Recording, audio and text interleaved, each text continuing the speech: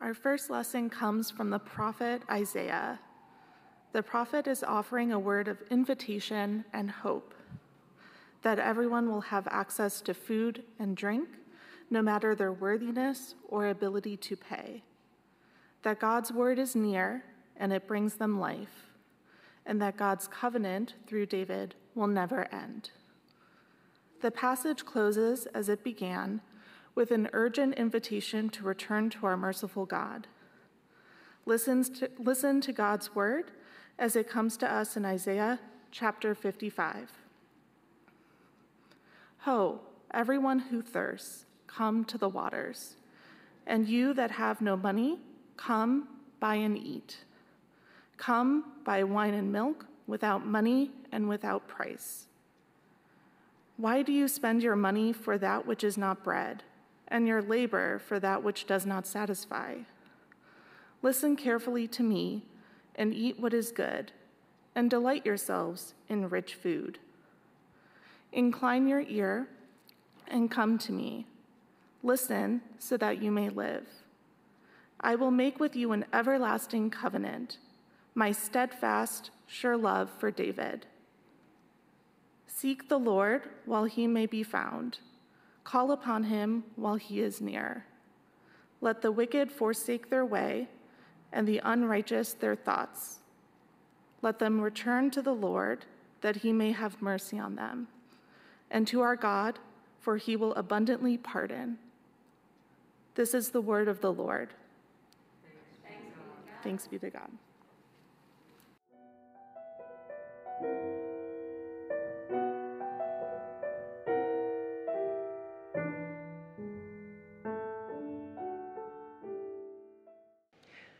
Our second lesson comes to us from the Gospel according to Luke, the 13th chapter, beginning with the first verse.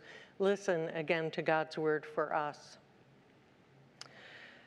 At that very time, there were some present who told him about the Galileans whose blood Pilate had mingled with their sacrifices. He asked them, "Do you think that because the Galileans suffered in this way, they were worse sinners than all other Galileans?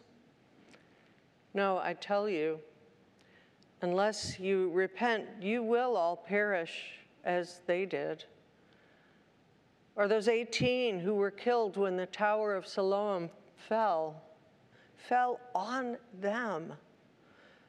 Do you think that they were worse offenders than all of the others living in Jerusalem? No, I tell you.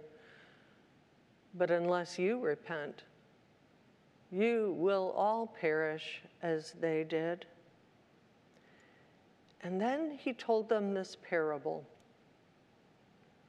A man had a fig tree planted in his vineyard, and he came looking for fruit on it, and he found none.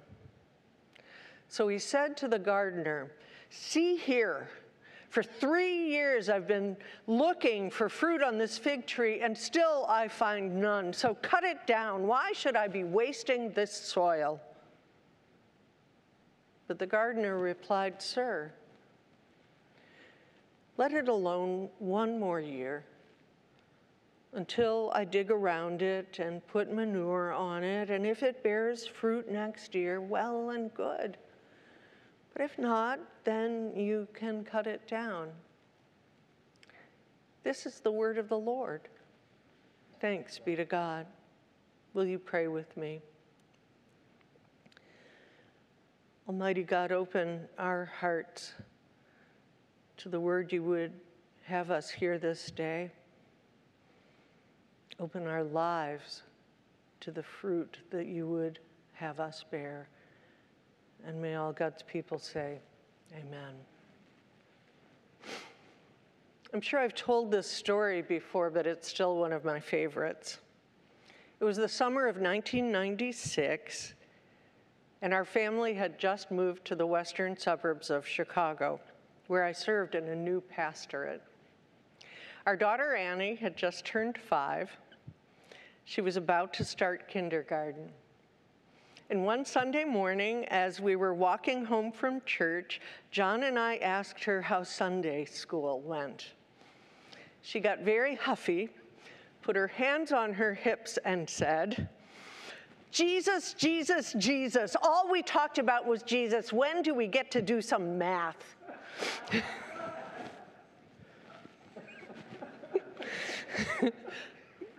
That's my girl. This memory flew into my mind when I was reading Reverend Kim Court's lectionary study in the Christian Century.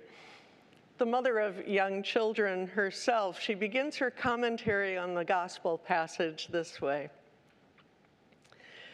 "It never ceases to amaze me the way kids keep an internal ledger when it comes to who did what and how we responded, and who lost screen time, or who got more, or did not do their chores or their worksheets. Somehow they are meticulous at keeping track of perceived slights. Why am only I getting punished? He did it too." I often wonder, she says, about this vigilance toward keeping the scales balanced. Is it really about fairness? Could it also be a need for explanation, for order, for simply making sense of the world? Kids, I would add, of course, are not the only ones who keep track of the ledgers of punishment and reward, justice and fairness. The Old Testament law proclaims, "Show no pity. Life for life, eye for eye, tooth for tooth, hand for hand, foot for foot." Such punishment is outlined for the sake of fairness, as well as a warning to others not to do those harms, lest they too be punished. But the problem, of course, is that fairness is often illusory and remote. Now, please know that I'm deeply grateful that we live in a country that carefully articulates the law. There are many places that don't. And I am deeply grateful for those in our church family who practice law and those who have sat as judges. I do not envy them the difficult decisions that they must make. But even when justice is fairly served, life is rarely fair. Jesus offers two examples in the gospel lesson that we heard today. First, there were the Galileans whose blood Pilate mingled with their sacrifices. Pilate, the governor of Judea, was known for brutal reprisals and disdain for religious practices, and it is doubtful that these Galileans deserved their fate. Then there were those who suffered the calamity of the fall of the Tower of Siloam, when 18 people were killed, whether by accident or intention, we don't know, but we can trust that they were likely not deserving of their suffering. They weren't worse sinners than anyone else, any more than the pregnant mother who was killed in Ukraine when the maternity hospital was bombed. It is difficult and painful to see the unfairness of life. How a good and righteous God can let a good person suffer, what theologians call theodicy, can shake our faith to the core. Kim Court again poignantly says, we want there to be a reason for human suffering. A moment we can pinpoint where a person's life went off the rails. We cling to the idea that suffering is punishment for sin. We want an explanation of the world, a way to understand its system and logic. And Jesus, in this passage, Jesus seems to engage these two tragedies as a way to address the problem of the persistent internal ledger that asks, is this really how the world works? That expects a clear one-to-one correspondence of what happens to people. I know she's right. There are many of us who perhaps ourselves have suffered, or our loved ones have suffered, or simply have our heart breaks at strangers who are enduring more cruelty than we can begin to imagine. But the reality is that there is no clear correspondence, and Jesus doesn't try to come up with some magic answer. If anything, he makes it clear that if we judge those who died as somehow deserving, then we are no different. The only advice he offers us is this: repent. Repent. Turn around. Come to your senses about what really matters. And open your heart to the absurd, illogical forbearance of God's grace. Isn't this the lesson of Jesus' parable? It seems like such a strange shift he makes after talking about that suffering to go to the parable of the fig tree. But it is connected. Like the owner of a fig tree that bears no fruit year after year after year, why would God put up with people who bear no fruit? Why would God keep caring for all of us who year after year give no sign that we're ready to embody Jesus' call to justice? Or shed our cynicism or our greed? Or recognize that our lives have become unmanageable, that the world has become unmanageable?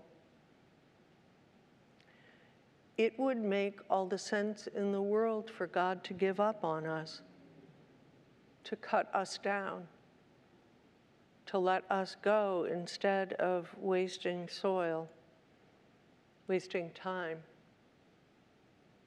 wasting love. But God isn't like that. Instead, Jesus tells us God is not merely the owner of the fig tree who is concerned only about profit and loss statements, who watches the ledger with an eagle eye. Instead, God is the gardener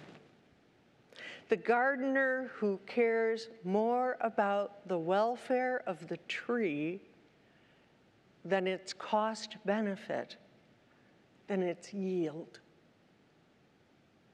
And isn't this what Jesus tells us again and again and again in his stories?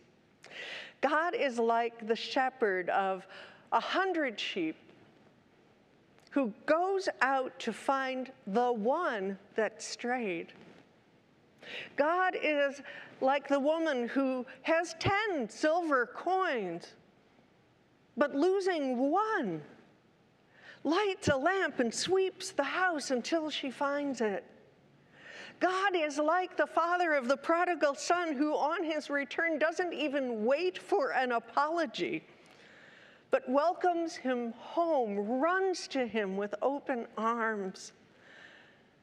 God knows we cannot earn our worth.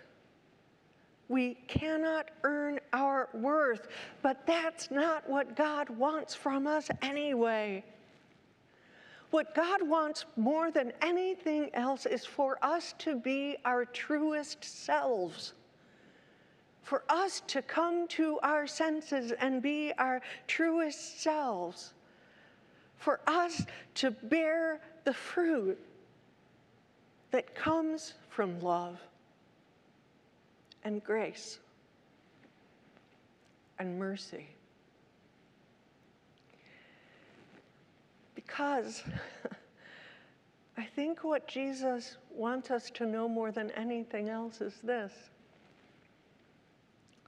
This is the ledger sheet that God uses. This is the math that Jesus brings.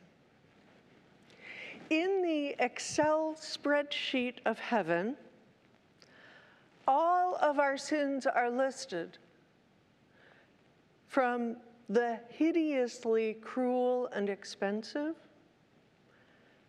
to those that are merely annoying. And then God adds this formula. God multiplies our sins by 0 and sets us free again to live. Amen.